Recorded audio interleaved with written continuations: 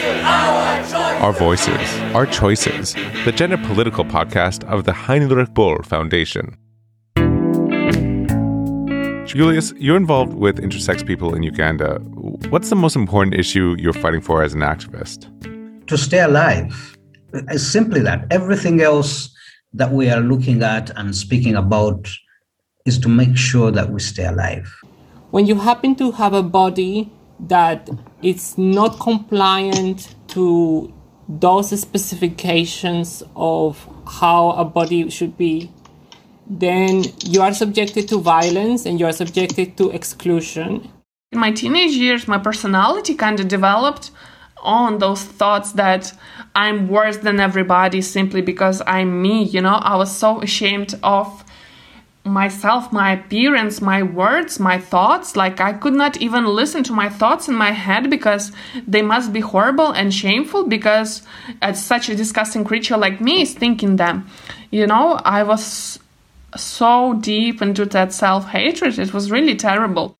What does it mean to have a body that the majority of society believes doesn't exist or shouldn't exist? A body that exposes, as a matter of opinion, what many consider to be a fact. A body that goes beyond the narrow categories of man or woman. Julius Kaggwa from Uganda, Eliana Rubashkyn from New Zealand, and Irene Kuzemko from Moscow are intersex, or inter. In actually all modern countries and societies, a binary understanding of gender dominates, which really only allows two options, man or woman. Finding a place in this heteronormative world is difficult for intersex people. The interviews that I conducted for this podcast really shook me. The extent of the aggression that inter people face was not so clear to me before. You're listening to the third installment in our series, Our Voices, Our Choices, which looks at a world beyond the gender binary narrative. In the first episode, we spoke to scholars and activists about how the notion of binarity, the division into just two genders, came to be, how it came to be the dominant view of gender around the world, and how much exclusion and violence it means for people who challenge it, who don't want to be divided or to be categorized into either man or woman. The second episode is about transgenderness, and this one, the third, is about intersex people and their struggle for self-determination. I'm Kevin Caners from the Audio Collective, and before we get any further, I want to warn you about triggers. Our interviewees have often had traumatic experiences. They have experienced not only discrimination, but also physical, sexual, institutional, or psychological violence. They also talk about this in this podcast, especially in the second half.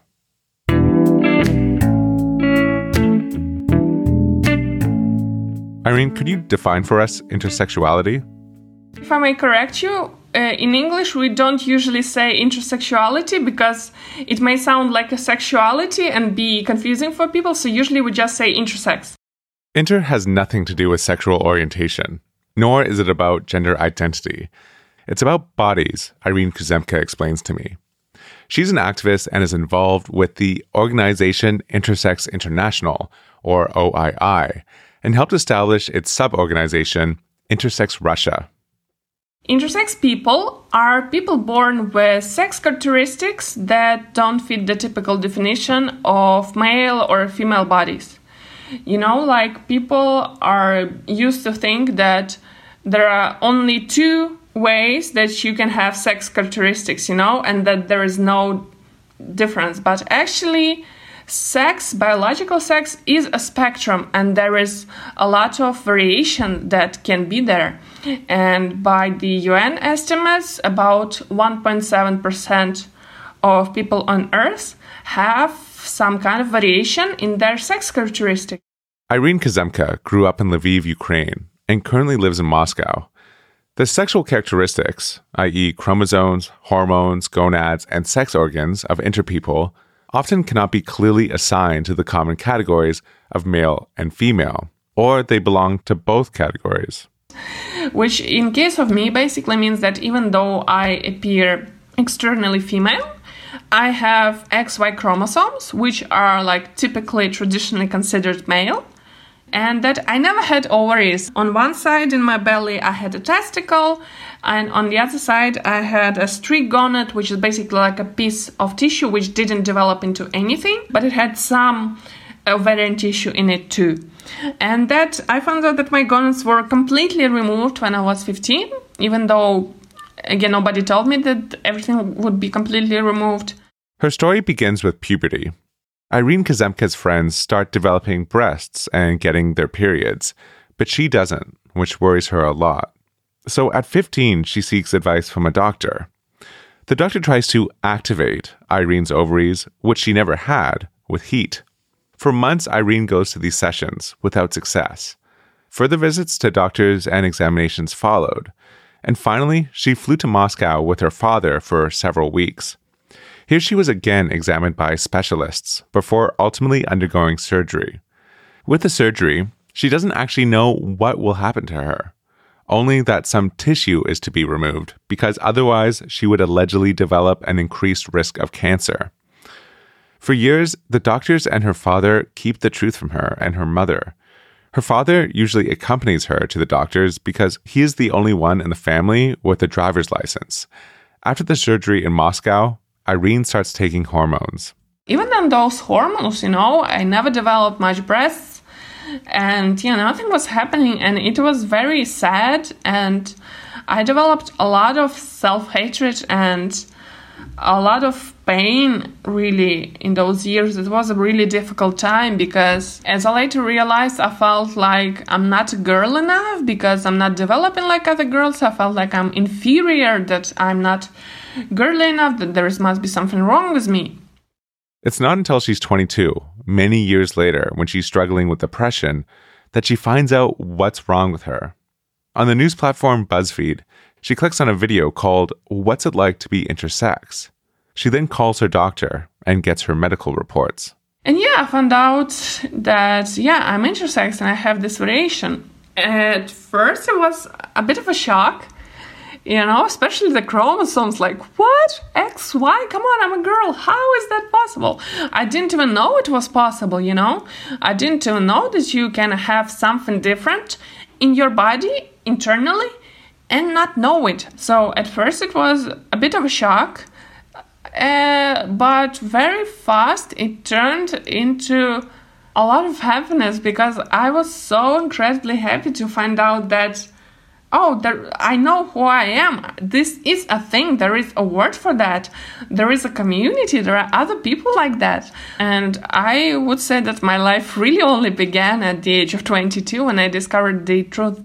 Like Irene Kuzemko, many intersex people don't find out the truth about their story until adulthood. Intersex children are often operated on when they are still infants. Genitals are reduced in size, gonads are removed, hormone therapies prescribed. These are just like horrible things which really like inhumane treatment. And there are cases like the removal of the clitoris or basically clitorectomy is when clitoris is either removed or made smaller. Again, which is a horrible practice, which is quite similar to female genital mutilation. And this is without it being a medical emergency, often without even a medical necessity, but rather it is to make the children's bodies unambiguous, to adapt them to a binary gender image. DSD is the medical term for variations in sex characteristics. It stands for Disorders of Sex Development. The term discriminates against and pathologizes intersex bodies. It defines them as a disorder to be fixed. Thus, the term can help justify unnecessary interventions and surgeries. Unfortunately, the current standard medical practice in most countries of the world is, in quotes, normalizing non-vital surgeries and other medical interventions on intersex children. It's also known, like in legal framework, as IGM, intersex genital mutilation. This is the main thing that the intersex movement is fighting for. We are fighting for the respect of our rights to make our own decisions about our own bodies because, Yeah, first of all, it's a human rights violation, and then there are so many negative health consequences from those interventions. So, because of those interventions, so many intersex people have to live with infertility, loss of sensation, problems with urination, pain, scarring.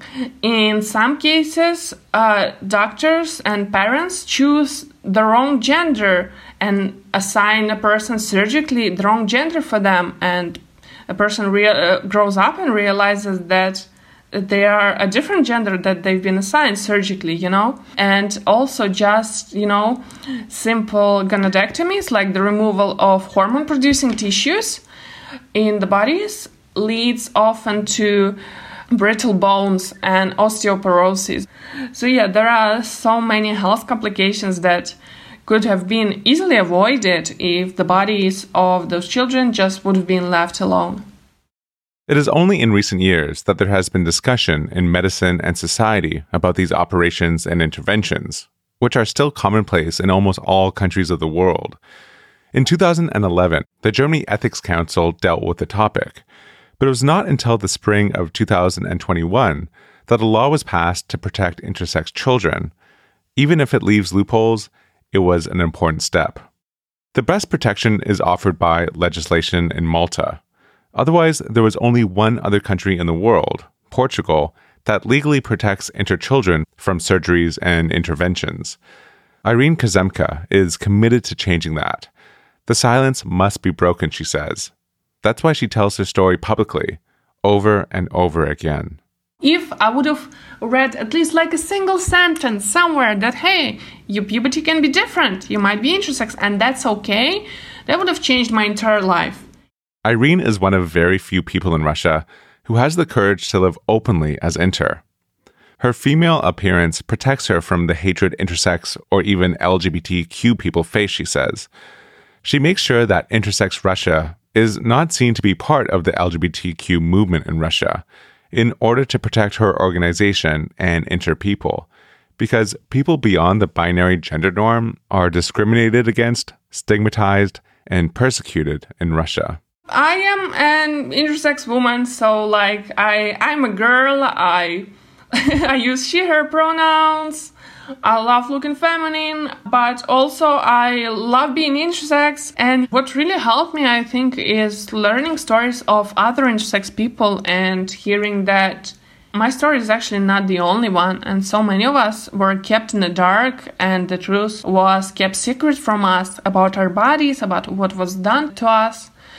So I realized that my story is not the only one, that it is like this narrative of intersex human rights violations that just repeats with so many people all around the world. And it is a problem that not many people know about. And this actually really is what led me to activism, because at first I really didn't want to commit to it. I was like, I'm not an activist. No, it was kind of scary. But I could not sit there and do nothing when things like this are being done.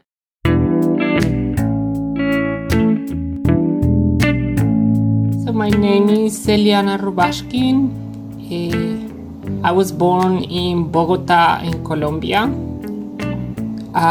Former stateless, also former refugee, but currently living in Aotearoa, New Zealand. This is the country I call home, and the country that allowed me to stop being stateless and give me a citizenship. I'm also a pharmacist. I am also a scientist. And obviously, I'm an intersex person. I'm a trans person as well. But I think my intersex identity is dominantly the identity that defines everything about me. Trans is just an aspect of a transition I did in life, but it does not necessarily defines what is a core element of my identity.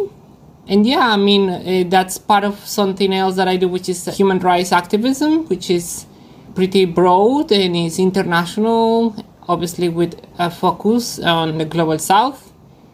And with this clear intention of also using my experience, my lived experience as a refugee, as someone that lived in refugee camps, as someone that came from the global south and had to navigate not just one continent but multiple continents, trying to find a place where I could exist and fit. And yeah, so it's kind of like that sort of external representation of my internal struggle to have a way to fit. Eliana Rubashkyn is the first intersex refugee to be recognized as a woman by the UN. But Eliana uses as personal pronouns the third person plural. I use they, them pronouns. And I use they, them pronouns because I'm exhausted of having to fit into those notions of genders. It's kind of my manifesto of telling the world, leave me alone. I want to be me, a ruler of my body and my kingdom. My body, my kingdom, my sovereignty, my self-determination. And that's what matters to me. Eliana Rubashkyn was born in Bogota, in Colombia. I was born with the XY chromosomes, which is traditionally assumed that is for male bodies. But then I didn't have fully developed genitalia. And one of my testes was an internal testis, and the other testis was external, sort of as a part of it, like what could be or was about to be a labia. But then a penis that was not small enough to be seen as a clitoris, but not big enough to see as a well-developed penis. The element of wanting to have a surgery is something that was immediately an element of consideration, but then I was also born in a very poor condition in terms of my financial situation of my mom. And I think that was one of those kind of things that protected me from having to undergo horrendous mutilations, but that it didn't protect me from what society has for us, which is something that comes for us for every second of our existence, because we're suffocated by the oppressive nature that society has for us. Eliana was raised as a boy and had to squeeze mentally and physically into that role, something which became difficult to maintain, especially during puberty. Eliana's mother gave Eliana a scarf to flatten and hide their breasts. At school, Eliana was ostracized, called it. At this point, I would like to remind you of the trigger warning. Eliana tells in the following audio about the violence that she had to experience because she was born with a body that does not correspond to the norm. In many countries, like my country, Colombia, looking different, it will place you in danger. And that was me. I had breasts when I was 14. I had an undeveloped body. I was kind of looking maybe kind of masculine. I have a feminine voice. I have like a effeminate behavior. I have a masculine name. So I was kind of like a chimera of identities that were just simply the way my body was showing up. That actually made me very vulnerable and make me subject of violence and social cleansings that happened in the 2000s in my country, especially in the poor areas of my city, and the social cleansings that were carried by paramilitary groups. And that's something that happened to me. So I got stabbed many times as I was walking in the streets and actually cross-dressing, because I remember that when that happened, I was actually actively cross-dressing as a woman without even doing anything about my actual appearance, but just dressing differently. And I was stabbed in my back. When Eliana Rubashkyn gets the opportunity to leave Colombia, Eliana goes immediately. A scholarship takes Eliana to Taipei, where they pursue their master's degree in pharmacy. Eliana is a complete stranger in Taiwan, lost in the culture and the language, but at home for the first time in their body. Eliana dresses feminine, gets the opportunity to take estrogen. Eliana's appearance changes. When Eliana renews their residency status as a student in Taiwan, they are asked to travel to Hong Kong to get a new passport. Their photo and registered gender no longer match the person sitting in front of the officials, so Eliana travels to Hong Kong, but doesn't even get to the Colombian embassy. They are arrested at the airport. The policemen strip Eliana naked and examine and mistreat Eliana. Eliana fears that they will be sent back to Colombia. With a cell phone that the police had forgotten to take from them, Eliana contacts LGBTIQ groups in Hong Kong from the airport jail, who in turn call Amnesty International. Eliana is able to leave the airport, but their passport remains there. Eliana then immediately goes in Hong Kong to the office of the UN Refugee Agency.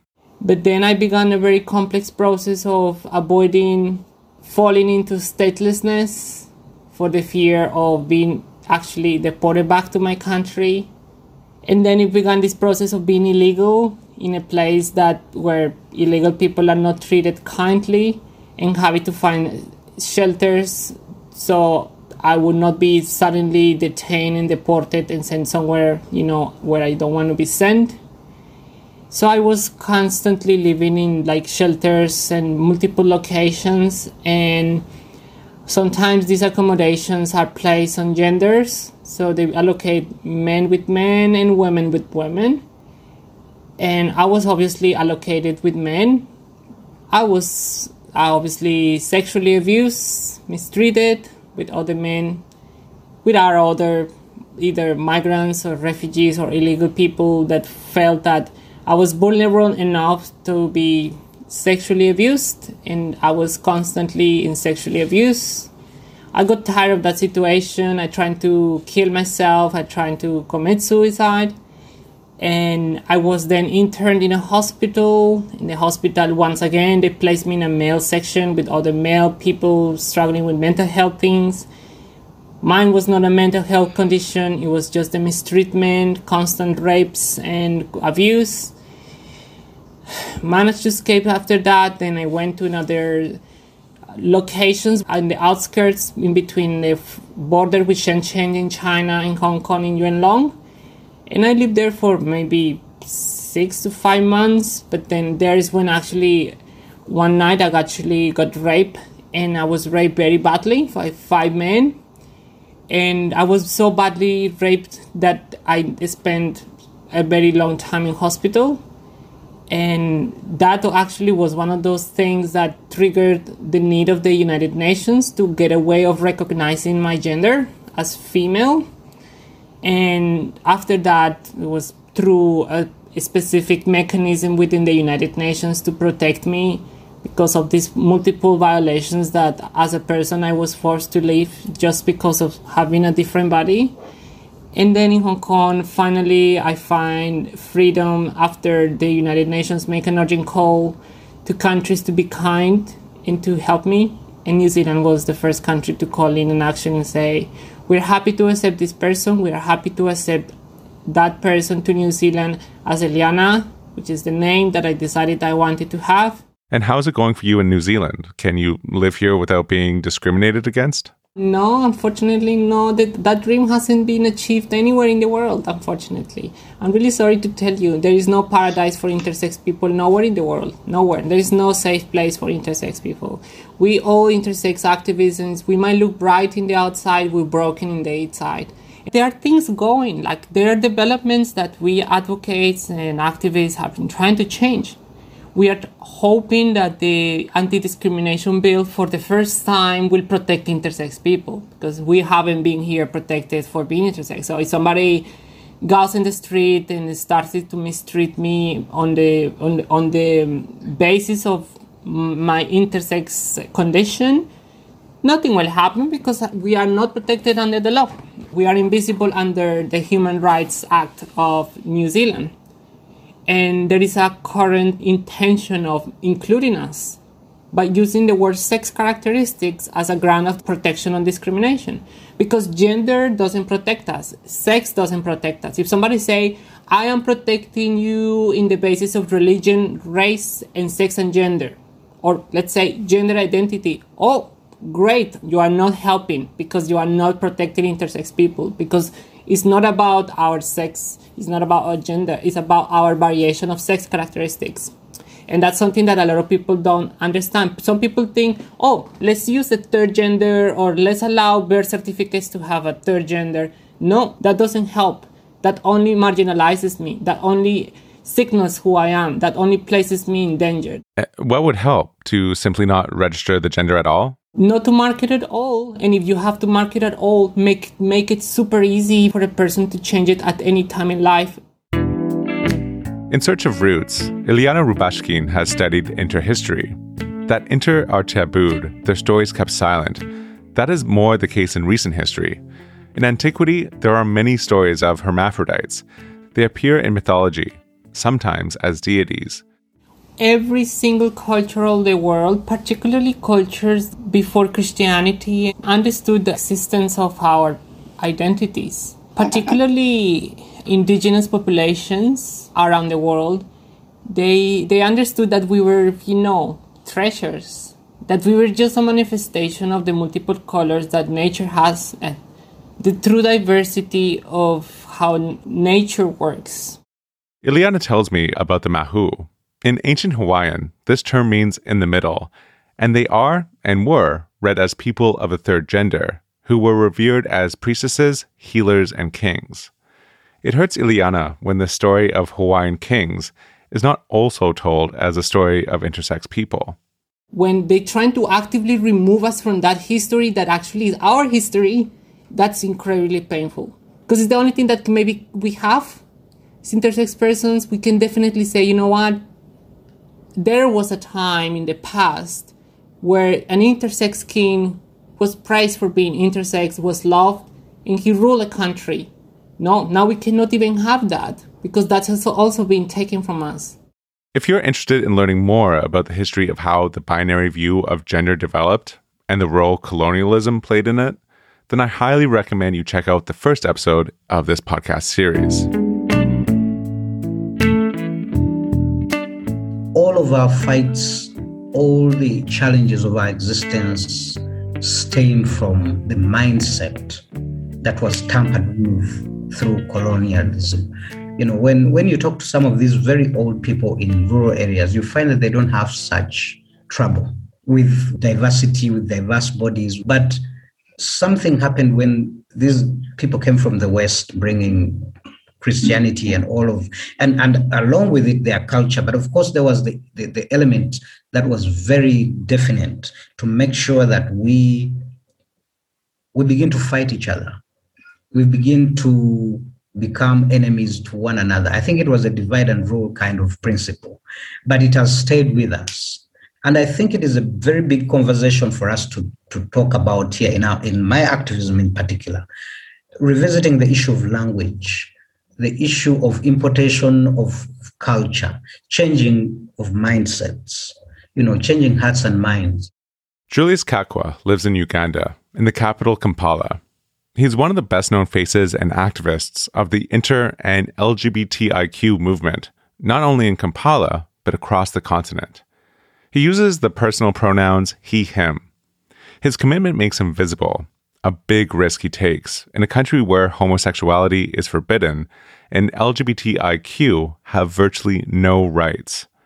From 2009 until now, we have had a series of bills being tabled. And this came with the advent of extreme evangelical anti-gay invasion from the United States here. Since then, we have a series of bills that are seeking to aggravate punishments in the penal code. So there's this kind of hate climate being perpetrated by lawmakers continues. And this is because, our legal framework and our social life and our politics are all intertwined and religious dogma. Much more threatening than the institutional discrimination and criminalization, however, is the violence which inter are exposed to on the streets. It is especially dangerous for those whose bodies make them particularly visible in society. For example, if an inter person with a female appearance has strong beard growth, then they have a harder time hiding and protecting themselves. LGBTIQ are persecuted, abused, and even killed in Uganda without any consequences, says Julius Kaggwa. Nobody will arrest a mob. They will kill someone and you'll be in the news and that's it. Legitimate issues can't get through court. An issue around an interbody cannot go anywhere. So the concept of human rights exists in principle but it's something that we are fighting so much to see that it gets in practice. It's about the most basic rights: the right to physical integrity, the right to education, to housing. Many interpeople in Uganda live in poverty.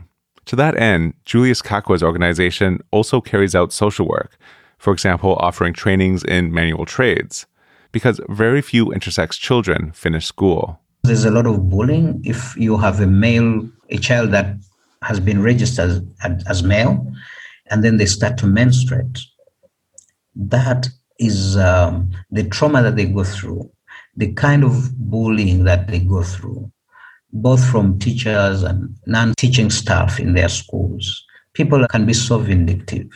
So it is very traumatic for a child like that if they are forced to continue going to school and facing these kinds of bullying and being, thrown, stuff being thrown at them, then such children will run to the street. They'll run away from home, they'll run from the school. And when they get older, if they have not committed suicide, and if they're not abused and killed, they kind of make their way to the city and get on the street. Julius Kaggwa explains to me that how intersex people are perceived differs across Uganda. In some ethnic groups, they are revered as saints, but in most, they are still seen as a curse. Many babies born with ambiguous gender markers are killed shortly after birth. The surgeries is not so much an issue here, but there is another equivalent of that. We have traditional doctors, medicine men, all kinds of, seers in the communities who provide mutilations and other interventions that will either maim the child to death, or they will come up with some kind of ritual that terminates the intersex life as a way of cleansing the family of such misfortune. All kinds of things are going on there, rooted in some of our cultures. And so a lot of children are, in a way, killed, but from the mother's perspective, it is for the best. It is to save the child, but also to save them, because we're still in a very patriarchal society where many of these rural mothers will do anything to sustain their marriages and to sustain their position in a very extensive family that they've married into. So there's a lot of pressure on them to produce the right kind of children. Preferably, those would be male children. But if you cannot have a male child, if you happen to have a female child, then it should be a healthy, normal female child. Julius Kaggwa himself was born Julia, and he says that the love of his parents saved him. They wanted him to live. Even as a child, he realized that he is different. His mother kept him away from other children, warned him not to show himself naked, took him to medicine men who tried to heal him with herbs. At the missionary school in puberty, it became more and more difficult to hide and continue to maintain the image of Julia. The beard begins to grow, the voice changes begin.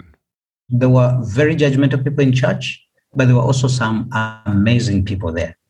So one of the people that I met in church was a medical doctor.